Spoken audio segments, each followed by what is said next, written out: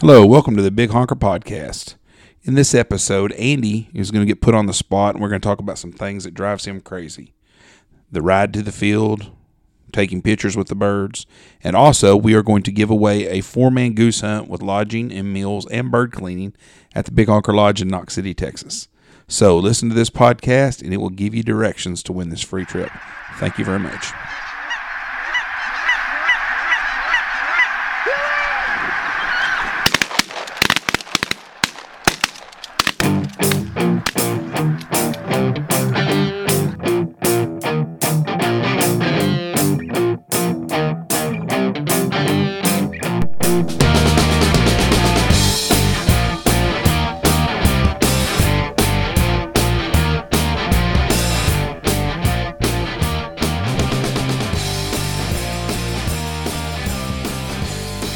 And a 3, and a 2, and a 1.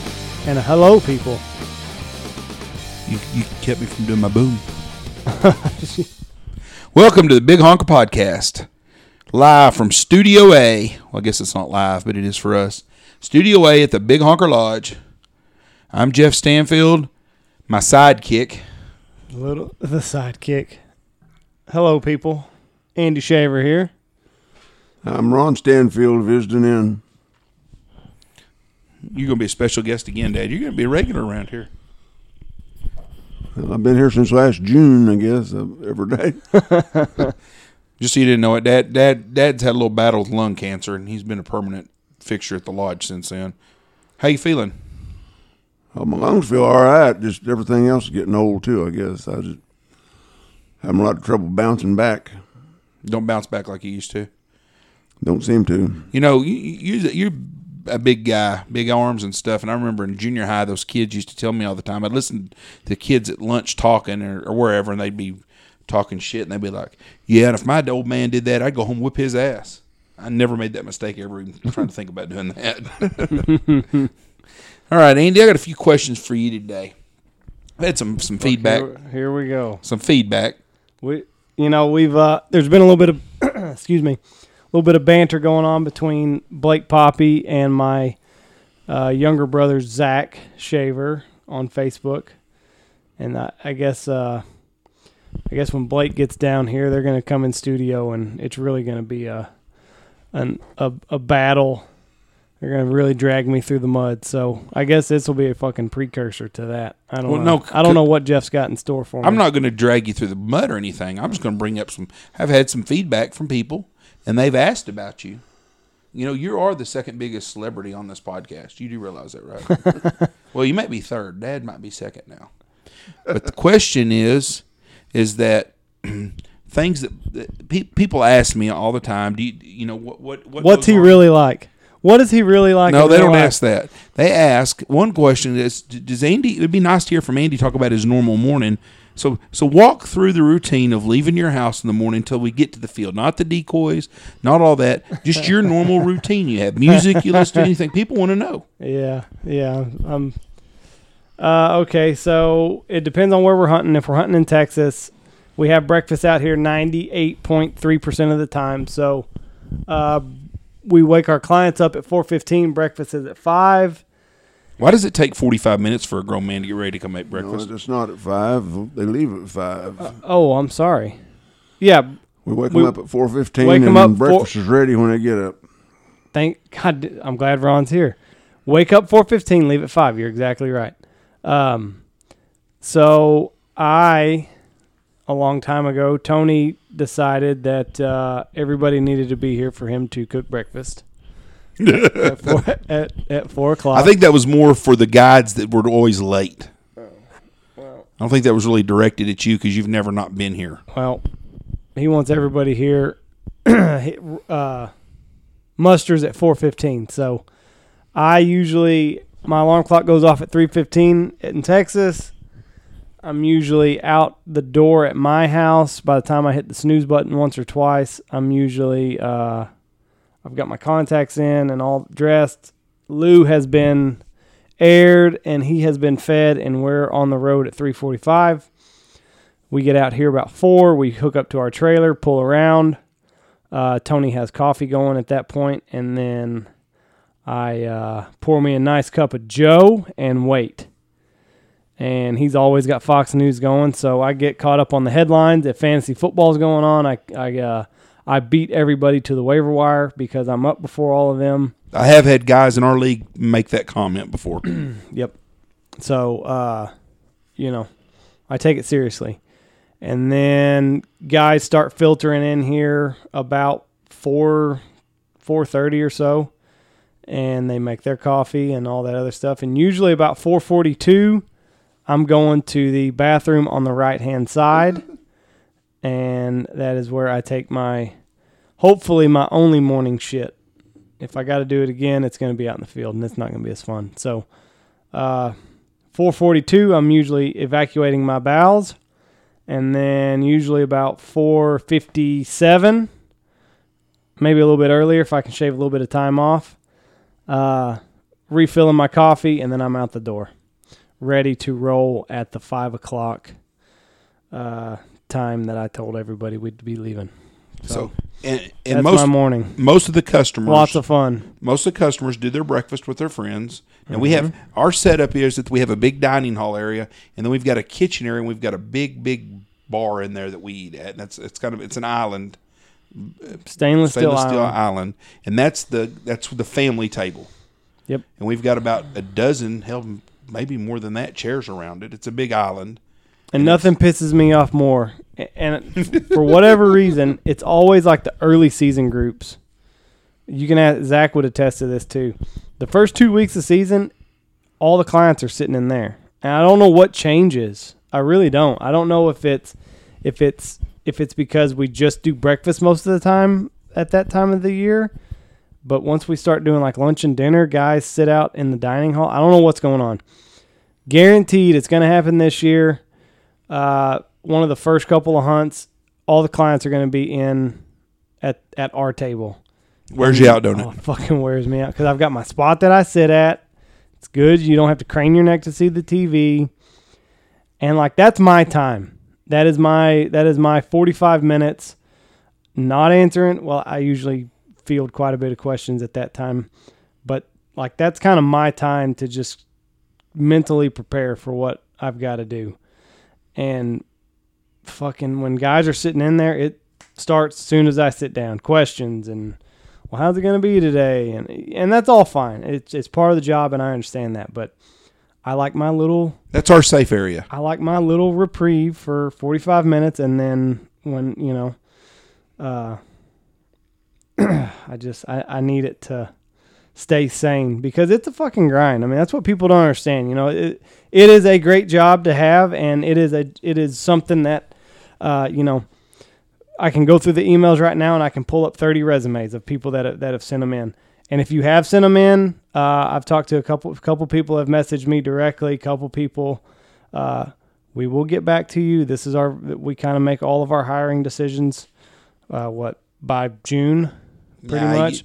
Midsummer. Some of the other guys are still on the Zach. I know Zach's kind of him-hawing around on what he's going to do. So we will get back to you. But this is a fantastic job. There's no other place like it. But it will fucking wear you down if you're not mentally prepared and mentally strong, because it is a lot of early mornings, a lot of late nights, part of it. But I need my 45 minutes to at least have my first couple sips of coffee before I get bombarded with questions. Well, that's just our safe area. I mean, that's always has been. It's the family table, and even when we've got everybody's here, we got all the guides here and stuff, it's still our time to sit around and visit and talk about things other than hunting. Because believe it or not, we do discuss and have other interests besides hunting. Fantasy football. Fantasy football is a big part of it. But we talk about our things, what's going on with our kids or grandkids, brothers, sisters, dad's health, whatever's going on. Let's make fun of Tony over something. I mean, we've got our normal things that we go through on an everyday basis. Right. Or Tony gripe about me doing something, but that's our area, and that's what I understand. Okay, now, once you get to the truck and you got your trailer and you're going, do you have a morning song or do you have music that... Howard Stern most of the time. There's usually a song every year. 2 years ago it was Black Beatles. This year I don't remember what the fuck it was this year. One year it was really something really cheesy, and I can't remember what it was. Hello by Adele was Yeah, one that's year. it. Fuck, I don't know. It varies every year. Y'all are superstitious, most guides. Most of them are, yeah. I mean, I'm just like, even in the off season, I'm still, every morning I do the same shit. You know, up, coffee. You're anal. Not anal, I'm prepared.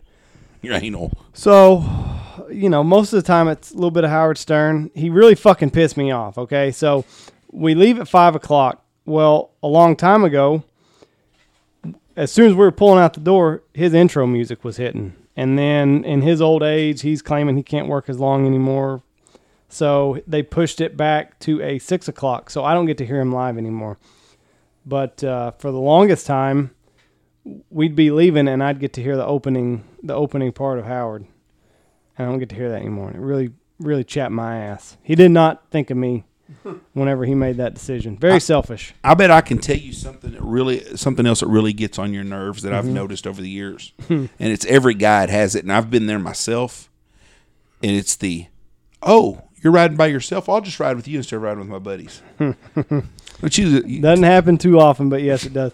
Now I've got the out of, I've got a dog, and that's where he sits. He sits in the front seat. So I'd love to have you, but he's not. He doesn't. And that's like... Lou is he's about 100 pounds. He's very big, and he's a puppy is all he is. My wife and I have talked about it before. He's just a big fucking puppy, and I think all labs are that way. Like, I think they just get old and they're just a big puppy. So whenever anybody gets in my truck, he wants to meet them, and he's got a move where he'll put his face right on your shoulder. Oh, God almighty. And then he'll put his nose like right up against your chin. And like, the last thing I want to do in the morning is wrestle with my dog because you decided that I couldn't drive 15 minutes by myself. And I got to constantly push him back because he's wanting to see what you're up to.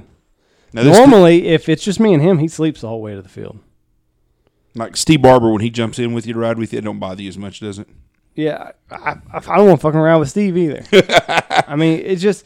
Steve's an old family friend that's here all the time. But anybody that Lou's not accustomed to, he's going to do that, and it's going to get on my nerves because he's getting on your nerves, and this whole thing could have been avoided if you would have just... What the fuck that is? If you would have just rode with your buddy. But I don't want to be with anybody that jumps in my truck with me. If it, like Zach, Blake... Any of the guides, he kind of gets accustomed to them, and he's not as bad. But a new face in the truck is brutal. He nudges me the whole time, and he's with me all the time. Well, I don't know what to tell you. If we're driving, he's right there at me. But anyways, that's another one I knew that kind of drove you nuts. I think that's a way with everybody. Now, but like I said, like, that's just my time. I got my 15 minutes or 45 minutes. It's usually not even a full 45 minutes because just normal questions. You know, hey. Guys ask, we still leaving at 5? Yes. Is it raining? No. Do we need this? Just, you know, the normal stuff.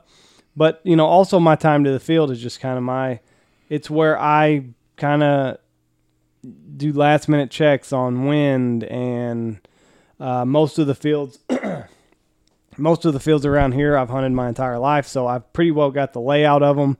But, you know, if it's a new field, we scout the night before, but it's always different in the dark. It's always different when you're in the field.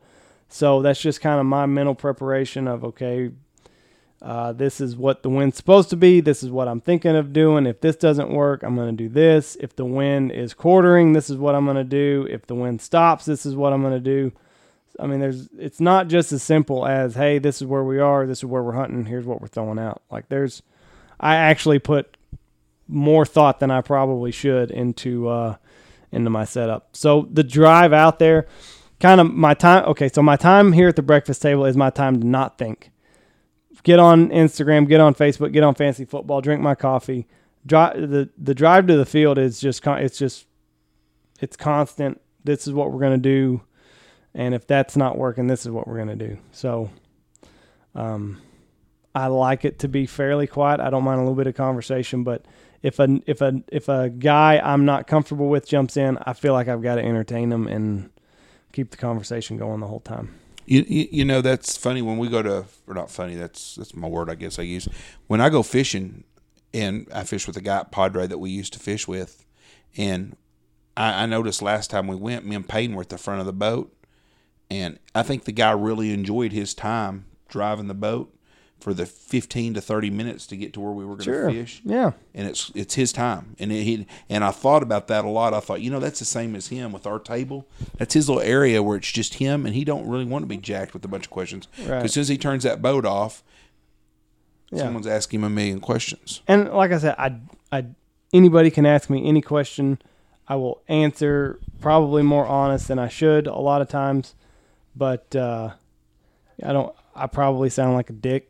And I am, but it's my time, and for my sanity, I need it. When we're up in Oklahoma, it's the same thing, wake up, guys don't ride with me up in Oklahoma. We don't have a lodge up there, but still, I need my little 45 minutes. Zach, he's got the ability to wake up, put contacts in, brush his teeth, pour coffee in his thermos, and leave. I don't have that ability. I got to wake up. I got to watch a little bit of the news. I got to sit down for a little bit. I hate, if there's one thing in this world that I hate, it's to be fucking rushed. And I just don't do it. I'll get up 45 minutes early and do what needs to be done. Because if I didn't make the coffee in Oklahoma, we would never have coffee. Well, the two slowest people I know in the world in the hunting business are sitting in this room with me right now. He's talking about you, Ron. No, I'm talking about you both. No, well, I get blamed for everything anyway. Well, Dad, do you notice on the hunt, do you enjoy your time when you put the pheasants out on the pheasant hunts? You don't want no one there helping you, do you? No, not really. Because you've got your routine. I mean, you've got your way of doing things. Yeah, the right way, the wrong way, and Ron's way of doing everything. That's right.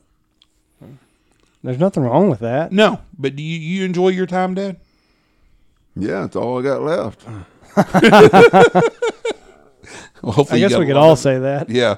Okay. And another thing, Andy, another thing that drives you nuts, and this is I'm not trying to grill Andy. I know a lot of you that are listening to this are guides and people that do a lot of hunting, because I've gotten that from the feedback I've gotten and the questions we've had. And most of you feel the same way about stuff, or you've been through the same things Andy's talking about. Taking pictures with the birds. Yeah. Explain to people out there the proper way that you think to take pictures with birds, because I didn't realize there were so many ways you could screw it up until this last couple of years. You can take some horrendous pictures, and it's not what I think. It's the right way. Belly up. That's the way to do it. Ducks in front. If you got a mixed bag, it's ducks in front. Put your most trophy birds, mallards, in the middle, and then put your shit ducks off to both sides of it, and then the geese go in the back, and they're belly up. I like to, if we've got Canadas and specks, I'll put the Canadas on the bottom row, and then I'll put my nice barred up specks kind of right in the middle, and then I'll put the uglier specks off to the side. It's just the way to do it. Well, I watched it. It looks nice. I'm sitting in the vehicle last year, and I drive up as the hunt's over and give the guys back rides to their vehicles. They got all the birds stacked up. I'm settling up with the guys doing the business end of the thing right there, and I watch Andy go over and makes a pile of birds. Mm-hmm. And while Andy's putting some stuff in a trailer, another guy comes up there and he flips all the birds over and puts them. When they do that, I'm fucking done. I'm not touching another bird. You want a shitty picture on your camera roll? Take it. The guy flips the birds all over, and because Andy was taking the pictures wrong, and this guy completely changed everything up. Chaps my ass.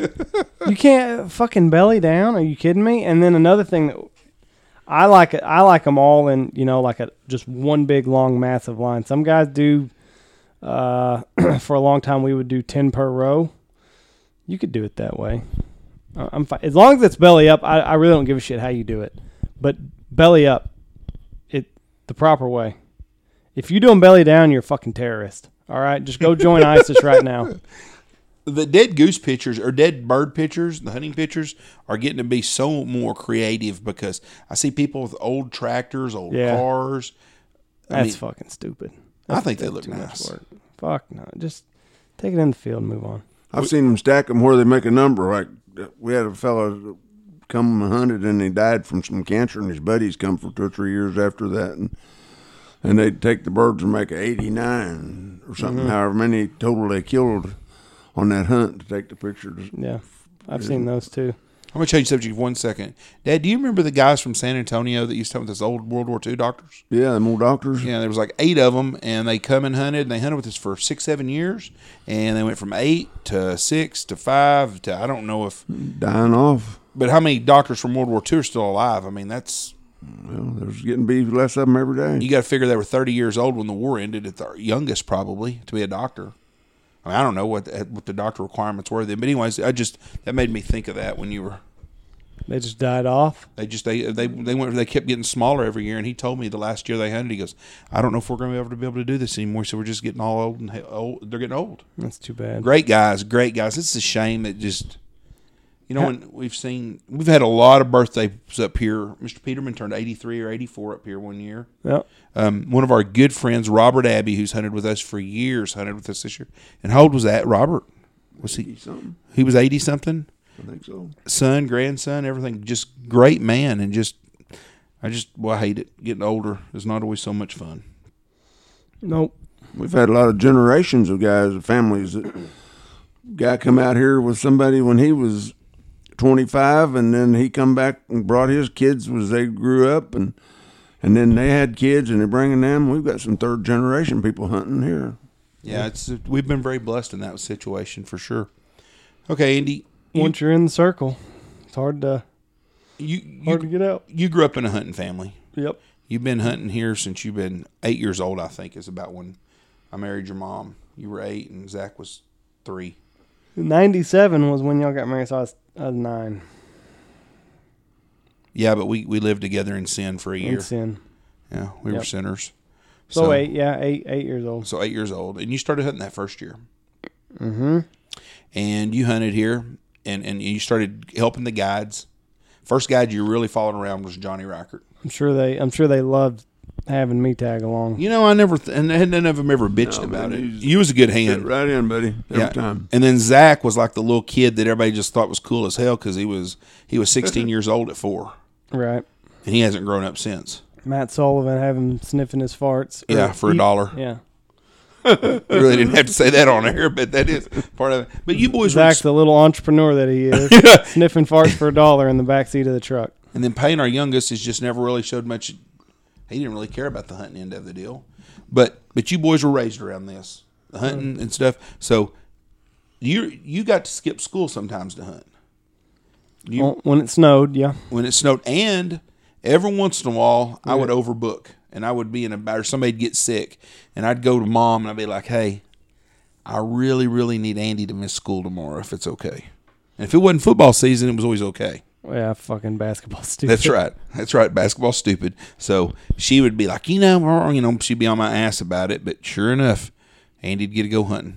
Or if there was a film crew. Or a film crew. I could take Andy when he couldn't drive for a long time. And I could take him, and he and I, we put on a successful hunt. That's right. He can do the calling. I'd be 13 years old or so, or shit, maybe even younger than that. And Ron would be my wheels, and we'd take a group out, and I would always I'd sit next to Ron because at a young age I was always afraid to call the shot. So I would have Ron tell me when to call the shot. So I'd be doing the calling, and they'd get close enough, and then because at a young age you want to be the one that hollers take them or kill them or whatever.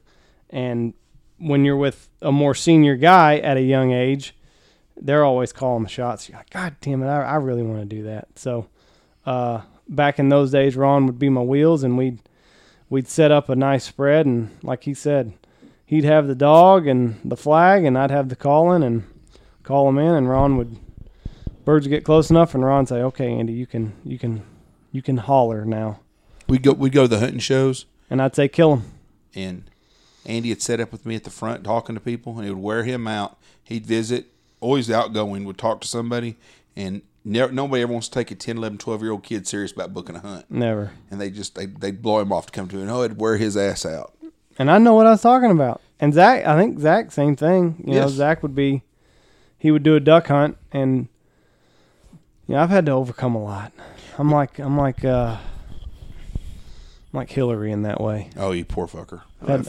Big John and Zach over on that duck hunt. He's hard. Take him. Oh, and you guys wouldn't shoot. Yeah. He was 7 years old. Yeah, John that come with the heart.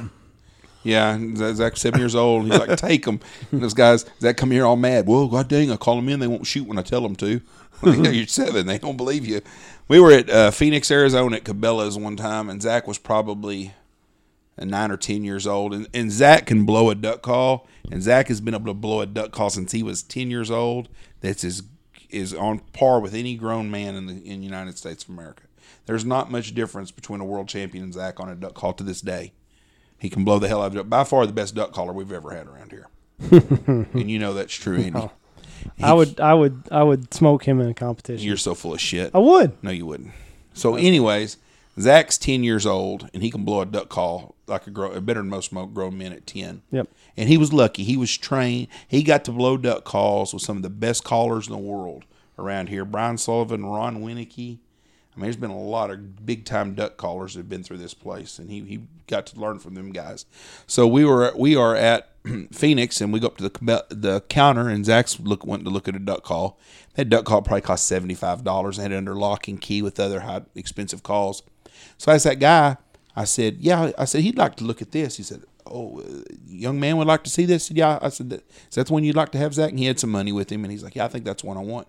And that guy picked it up, and he said, well, son, let me show you how to blow that call a little bit. And this guy at the counter, he wasn't a very good caller. I called a duck call better than that guy could. And he's like, well, you want to give it a try, son? And Zach said, yeah. Boy, Zach hit that thing and chuckled and made a couple of hell calls and stuff. That guy goes, well, it's obvious, son, that you know a little bit more about duck calling than I do. Yeah. But, yeah, you at a young age, and if Reese gets the hunting bug, he'll have to overcome it as well. But not a whole lot of 30-year-old, 35-year-old men on a guided hunt want to take the word of a 10 or 11-year-old. No, not at all. And even though they don't realize you hunted all the time. Now, you also was a quarterback in high school. Yep. 3 year starting quarterback here at Knox City High School. Yep. With some really good football teams. Very good. And my high school coach was Wayne Hutchinson, hometown boy, grew up in Knox City, won the Class A state title in 1983, the bad winter that we had from previous podcasts. We've talked about it, but he's also got an NFL player came through his program now. He can say that. Yep, a second-round draft pick. James Washington. From Pittsburgh Steeler James Washington from Stanford, Texas. And Wayne won 2 state championships at Stanford after he left here. Yep. So my high school coach now has he can now say that he's got an NFL star come through his program. Not many. I'm sure not every coach can say that. I'll put it that way. Not a second-round draft pick. And a Blitnikoff Award winner a couple of years. An All-American in college. Yep. From a small school. Small school. You played a football game on a Friday night or a Saturday night in the playoffs. Yep. You got your bell rung, right? Playing Albany in Abilene, Texas. And right before halftime, we're fucking getting our asses kicked. Albany beat our ass every year. And I still hate going to Albany to this day. My brother, Zach, got engaged a couple weeks ago, and we had dinner at a fancy restaurant in Albany called the Beehive. And it's just, I couldn't hardly come into town. That ought to be worth a free filet mignon next time we go there. Yeah, there you go. But they do make one of the best steaks in the world. And anyway, we're playing them Friday night lights right before halftime. Like I said, we're losing, so we're obviously in a passing situation before halftime. Go to throw the ball, and the lights go out. And busted my chin open. And the rest of the game's kind of here and there. I know we lost. But Saturday morning, it was time to hunt. So me and Lucas Clyde, one of our old guides from Kansas, and woke up next day, luckily, and went and guided a hunt, probably on a concussion, looking back on it now. Yeah, because you got to the lodge that day. You come in the office after the hunt was over, and you asked me, you go, did you drive me out here this morning? I go, no. I don't remember that. You go, I don't remember driving. I said, well, don't go tell your mom. I said, I don't want to listen to her gripe at me the whole time about that. But yeah, you didn't remember coming out here. You told me you were fine after that, though. I mean, I asked you some questions an hour later. I asked you and you could remember. But I know we hunted the ship field, or the fucking in Rochester, my grandfather's, by the sewer. Ship pit. Hunted the ship pit. Yeah. And we, Luke Musgrove from Great Bend, Kansas, great guy, one of my favorite guys I've ever had work here. I taught him everything he knows. Luke and Andy had a group one morning and have a guy that's a oil field salesman, real nice guy. And and they had a guy. It was him and his son and two of his clients and their kids on a hunt up here. And I told Luke and Andy, you listen to Andy talk, and Andy's got a potty mouth. And so Luke does too. So I told him, I said, listen. I said, you're taking this guy, his name's Pat. I said, y'all taking Pat in the morning hunting? And I said, no cussing. I said, this guy's a preacher at his church. And I said, he's taking off to do this hunt out here. He's leaving his church. Do not cuss in front of him. Oh, yes, sir, yes, sir, yes, sir. And they don't ever say sir to me, so you always know they're full of shit when they say that. So they go out and they do the hunt, and I go by the field to check on them in that morning, and they need 3 or 4 birds to pick up, and it was snowing. No. Yes. No. Yes. You've got this all wrong. We shot a limit in about 15 minutes, and we switched fields.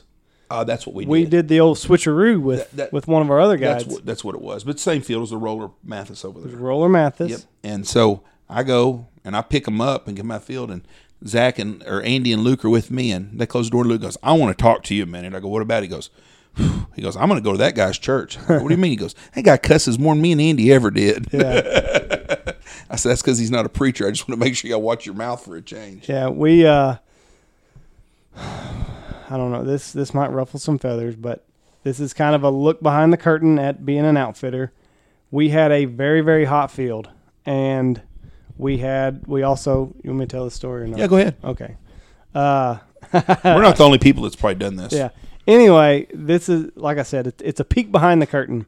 So we had an extremely hot field. I mean, I'm talking almost every bird in the county was using this one field. So obviously that's a hunt in the morning, but we had 2 groups. Okay. So, and we had 2 big groups. So sometimes we'll double up if we have a hot enough field. And that was just not in the cards. Groups were too big, going to be too big, too many people. So Luke and I take this Mr. Pat, the preacher that we thought. We take them to the field that's got all the birds in it. But we've also got the field across the road. And that's where we put group number 2. And the plan was group A is going to shoot out early in I think it took us about 15 minutes to do so once the birds started flying. And then we've always got enough traffic that you can sneak a second group in if everybody's ready. And you can sneak that second group in, and then they can shoot their limit also. We've done it so many times that it'll make your fucking head spin. And it works.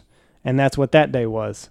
So Luke and I were group A with Mr. Preacher Pat, and we shoot our limit in about 15 minutes. And Pat says, this is a quote, that is the most insane fucking thing that I have ever seen. And Luke and I, we looked at one another and our jaws almost hit the floor because this Mr. Preacher man is dropping the F-bomb and he's using it correctly at that. You know, I've been around some preachers and I doubt they would use the F-bomb correctly, but he did. And then that's we got group B in there real quick. We got out, took our personal belongings, and that's when Luke had a word with Mr. Jefferson here. Yeah, and you know the doubling up on a field, we'll double groups up. That's not unusual to do it, and we've had 2 double groups in the same spread and shot a limit of birds a lot of times. But we'll plan it, and it doesn't happen all the time. We've done it a bunch though, because peanut fields. When we got a hot peanut field up here, and we've got 15 to 25,000 birds using the field. And I know you're thinking, God, that's a lot of birds. But up here, that's not that uncommon. We've had fields like that many times, and more than that even. And you've got a group of, and I come in, we've got 4 groups at the lodge, and we've got 4 groups of let's say an average of 8 people in a group, 30 people here, and I know it's 32. I can do math, but we got about eight people in each group, and I go up there and I tell two groups. I said, listen, we're going to hunt this field tomorrow, but we need to double up in here, and if they don't want to double up, we won't do it. But we're going to go that hot field with that group, and so we double up and we hunt that group, and we'll know. Well, we got 14 people in the first group, and the second group has 12, so we're good on holes. We've done it before where the first group's got 9 people and the second group's got 11, and we'll dig 2 extra holes knowing that we're going to flip those groups because we get done real early. And there's been days we haven't had to. There's other days that the second field's has shot close to limit also. And I think that happens quite a bit. Just the second field kind of gets the spillover. Yeah, I mean that's not a bad thing, but there are days where you hunt close enough to that field and you're gonna have your shot at shooting birds. There are many days that I've sat on one field and Tony or Dad sitting on another field, and we used to do the radios before we did the cell phones. Right. And we'd be on the radio talking to each other, and I'd be like, "We need 6 more birds, and we're going to flip." And when I start watching a flock go that way, I said, pull the other group, and you're praying, thinking, gosh, please don't do it, because I want to get these guys over here, and these guys are still hunting. And boom, boom, you shoot the 6 birds, and then we run them out, and you tell the guys, listen, I'm going to bring these guys in the field. You grab your personal belongings, get in the field, and then what we'd do is we would drive them to the other field, and we would pick that field up. Right. And then the other guys, they'd shoot out a limit, and then they'd finish it. And now, a lot of places don't run 2 groups a day. A lot of people, right. A lot of outfitters are just one group. Well, we've always had more groups than that. Yep. And we've done it, and it's worked out real good. And I can't remember any time that it's backfired. You never, ever tell the second field, though, that they're going to be flipping to that one in case it don't work. Y'all are, yeah, no, that's not. But it works out more often than not. If you can plan, like, another thing, like, if you plan for it, it's probably going to work out because under most circumstances, we wouldn't, if we weren't going to do a flip, we wouldn't run the second group in the back pocket of the first group because they're just going to fucking hear them banging away all day. Oh, every time I've been around it and we did that, that second group was really grateful that they got in on all the action. Yeah. Yeah, I've never had anybody complain ever about it. And I've had people complain about everything. Shooting limits too quick and everything else. But I've never had a group that was in that second group go over there and shoot a limit of birds. And they've almost always either shot a limit or had really good hunts.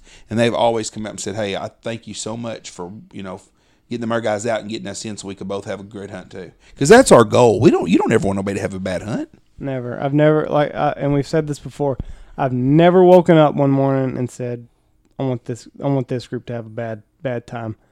Because at the end of the day, we make our living off of everybody having a great time and everybody rebooking. And that's something that we're proud of is having the high, high percentage of return. High return that we do every year. Not every outfitter can say that, but it's something that we take pride in.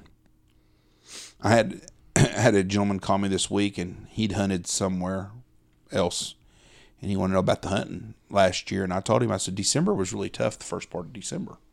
I said, Oklahoma was way behind, and I was honest with him. He goes, well, you're being real honest. I said, well, yeah. He said, well, we hunted with a guy, and he told us they shot a limit every time they've ever hunted, and then we got up to think to kill nothing. I said, let me tell you something. If you're hunting with a guy and he tells you he shoots a limit every time he goes out, he don't hunt much or he's full of shit. Yeah. Because you can't. I mean, it's hunting. It's a wild bird, and everybody out there, I don't care how good a hunter they are, have had days, bad days. Can't control stuff. But, you said that you've never had anybody want to have a bad hunt.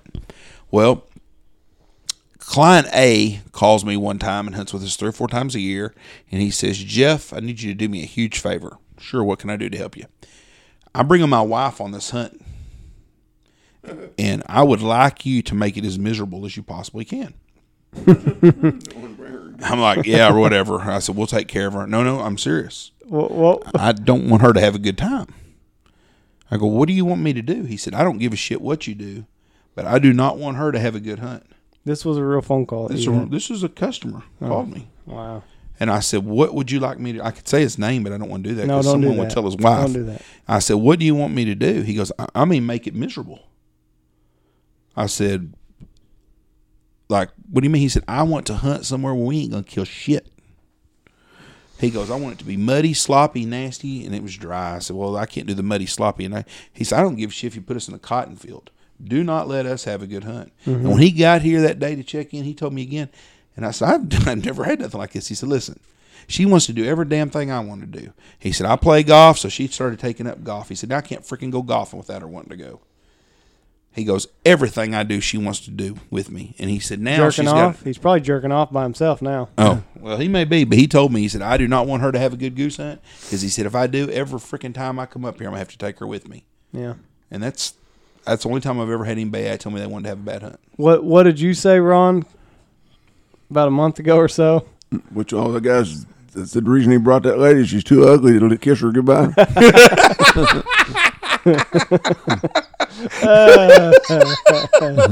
Say it again so everybody hears what you said, Dad. I told the boys, I said, the reason that guy brought his wife, because that's kind of unusual in them pig hunts like that one was, I said the only reason he brought his wife because she's too ugly to kiss goodbye.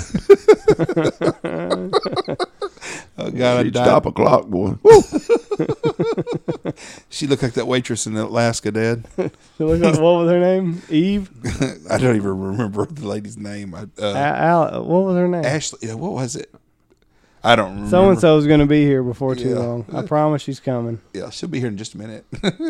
Dad said she was so ugly she make a clock stop. I'll never forget that. But those ladies on that airplane, they did not appreciate Dad one bit. Boy, after a week in brush in Alaska, that's got to be bad to be that ugly. Oh, shit. The life of an outfitter. You told stories about poor old Luke. One thing I remember about Luke the most was he was helping us take care of some hog feeders, and we were putting corn in them over on that old Kenny place, and he bails out, and he's got shorts and flip-flops on, and he takes off towards that feeder, and he steps on a rattlesnake, and he takes about 4 real long high steps further, and now he's on the other side of all that stuff, and there's snake somewhere between us. And boy, he was sure happy to get back to the car. Luke's one of my favorite guys I've had work here. I've had some good guys that Brian Hall, Fox, Luke, Dan. I mean, I've got a lot of them that I could, Blake I love to death too. But Luke was right up there. I mean, he was like family, and he was a lot of fun. Hey, growing up sure drive you nuts when you get to that age. You got to grow up. Yeah, Luke went and got married, and he went and got a career, which is a good thing. Yes, it is. I'm very proud for him. But yeah, he grew up a lot. Luke would come down during dove season, and I mean, there's not just a ton of shit to do because we mainly just run on weekends here, and it was almost every weekend we'd be watching college football in the office, and Luke would fucking nod off, and he'd always fall asleep with a dip in his mouth hanging wide open.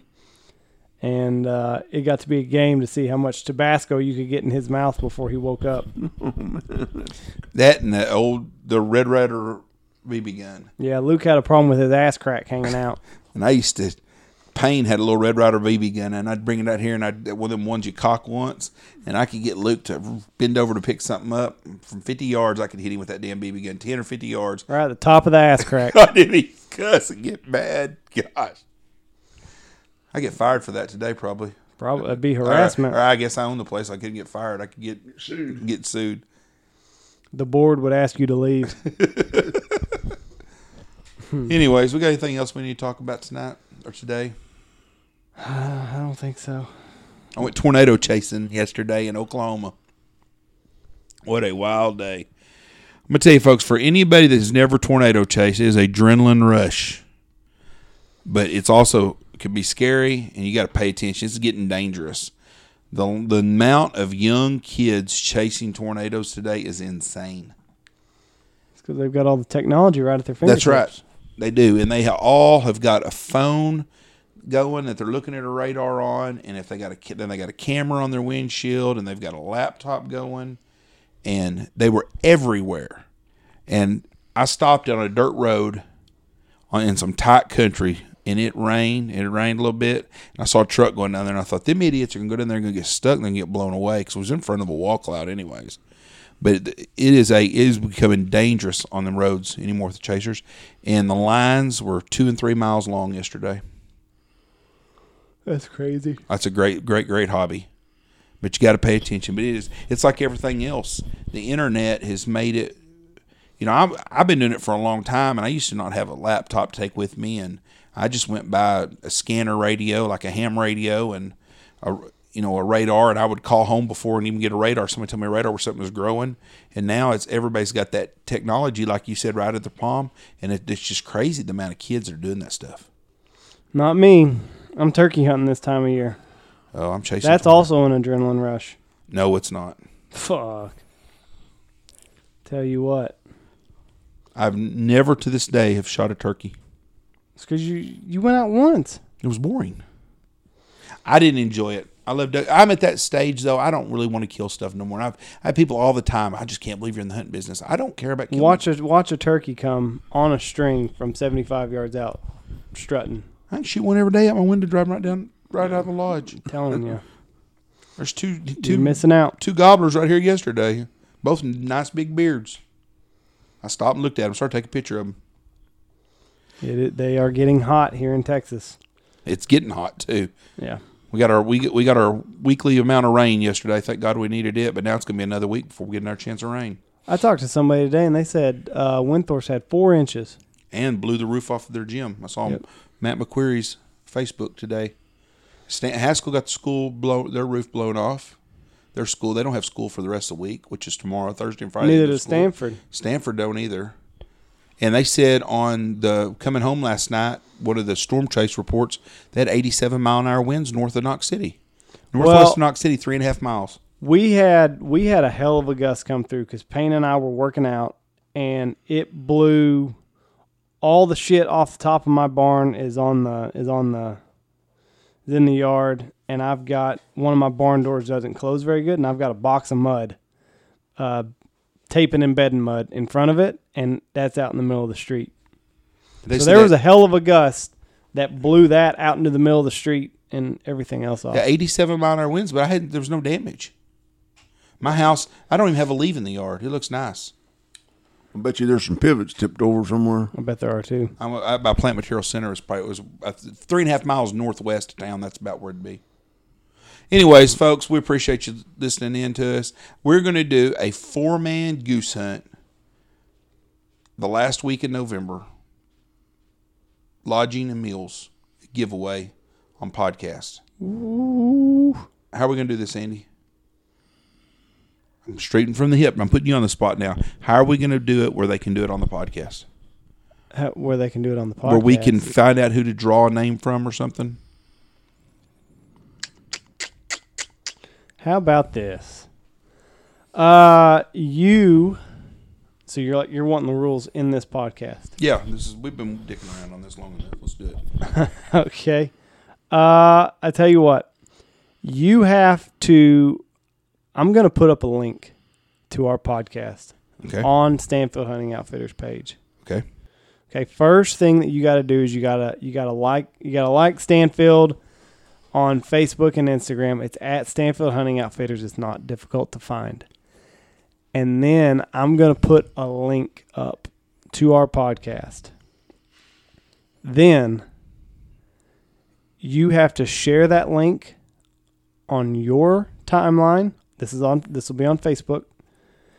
Share that link on your timeline and tag 4 of your buddies that you think would get something out of this podcast, whether it be a laugh or a hunting tip or whatever. Somebody you think that would enjoy this podcast, you got to tag 4 of your buddies in. So that's the rules. I'm going to put up I'll do this the day that we release this, and I will put up a link on our Facebook account. Make sure you're following us. This is kind of sneaky putting it in at the end of this. We're only catching the people that have been listening. Well, they're supposed to listen. So, yeah. If you're listening to this, you got a shot at a 4-man goose hunt. You said lodging and meals? Lodging, meals, bird cleaning included. Bird cleaning included, too? Yes. Wow, Ed House is donating his time. Oh, okay. Well, that's Thanksgiving weekend, huh? No. It's not a weekend. It's the week after Thanksgiving. Oh, okay. So, yeah, that's what we're going to do. When I release this, I will post a link to our podcast. You have to share that on your timeline on Facebook, and you have to tag 4 of your buddies, and so on and so forth. And then we'll pick a winner at some date. I don't know when. All right. It's a hell of a deal. It's a good deal. Dad, you got anything you want to say before we get off there today? No, just everybody be safe and keep your kids busy, and then you'll know where they're at. Take them hunting, and you won't have to hunt for them. Take them fishing. You won't have to fish for answers. There you go. Do they need to get rattlesnake shots for the dogs? Yeah, snakes are getting pretty bad around everywhere, and they've got really nice little shots at the vet clinics that you got to get to the first year. But I've never witnessed how they work, but I've got my dogs have got them. It's sure better than taking a chance of losing the dog when they get bit. That's our dog tip for the day. I remember Lou was less than a year old, and you killed a big rattlesnake. We were remodeling my house, and we coiled that thing up, and we put that shock collar on my dog, and we turned that sumbitch up as high as it would go, and he went straight to that rattlesnake. It was dead already. He went straight to that rattlesnake, and he got about a foot from it, and we lit his little ass up. Hopefully it snake-proofed him. I don't know. I hadn't run into any with him, but he was yelping and hollering, and he wouldn't go by that snake anymore. Hopefully it imprinted in his mind. It works a lot better if you got one that's got its mouth stapled shut or something where it can hear it buzz, smell, and see it. But right. So if we catch one, are you going to sew its mouth shut for us? No, but I've had some that were. Bill Dean got me one that was stapled shut. No, thank you. No, hell no. Hauled it around all summer one year, and then I gave it to... All summer? How the fuck? Didn't eat? No, hell, they don't eat very often. Really? He could drink. Oh, them PETA people are going to come out. The snake yeah, people are going to be all on our freak ass out. now. He could drink, but he couldn't eat. It would open just enough for him to... You could see him sucking. I gave it to a neighbor for a little funny black deuce hat there in Wichita, and he took it somewhere and turned it loose. Poor fucker. No, I think he took staples out of it. Oh, okay. Like when Jeff was going to get that bobcat and have it declawed. You, number one, you're not going to keep this fucking bobcat. That's the worst decision I ever made. And when you do release it back into the wild, it's not going to be able to defend itself. Can't fight. Nothing. That sucker could fight. I'll tell you right now. Not with ain't no nothing claws. meaner than a 7-week-old bobcat. I'm telling you, you take the claws out of one, and it doesn't stand a chance. Hell, I know we've closed off, but a long time ago, when I was a kid, there was a men's store in Chanute, Kansas, had a skunk. It was their pet. And it walked around in the floor every day, and all it was pretty. It was like a big old cat. And so I always wanted a pet skunk all my life. Well, we lived in Wichita Falls when Jeff had just born, and I go out of the back door of our apartment, and here's this baby skunk. I'm talking about this thing not 3 or 4 inches long, just a little baby skunk. Boy, here's my skunk. I grabbed that thing up. It didn't even smell yet. And I made a mistake. The only person that I knew in that town was a lady that worked for the Humane Society. And I called her and said, where could I get this skunk descended? And she said, oh, you can't do that, man. That's you're taking away their defense. You don't ever want to do that. You bring it to me and I'll take care of it. Mm-hmm. And so she shamed me into taking it to her. And I did. And then I wasn't home for an hour after that, and this guy knocks on the door and said, I lost my baby skunk this morning, and I just got him descented yesterday. Oh, shit. I didn't have a heart to tell him that I took it to the Humane Society, and they turned it loose. Oh, shit. He's probably dead, huh, Dad?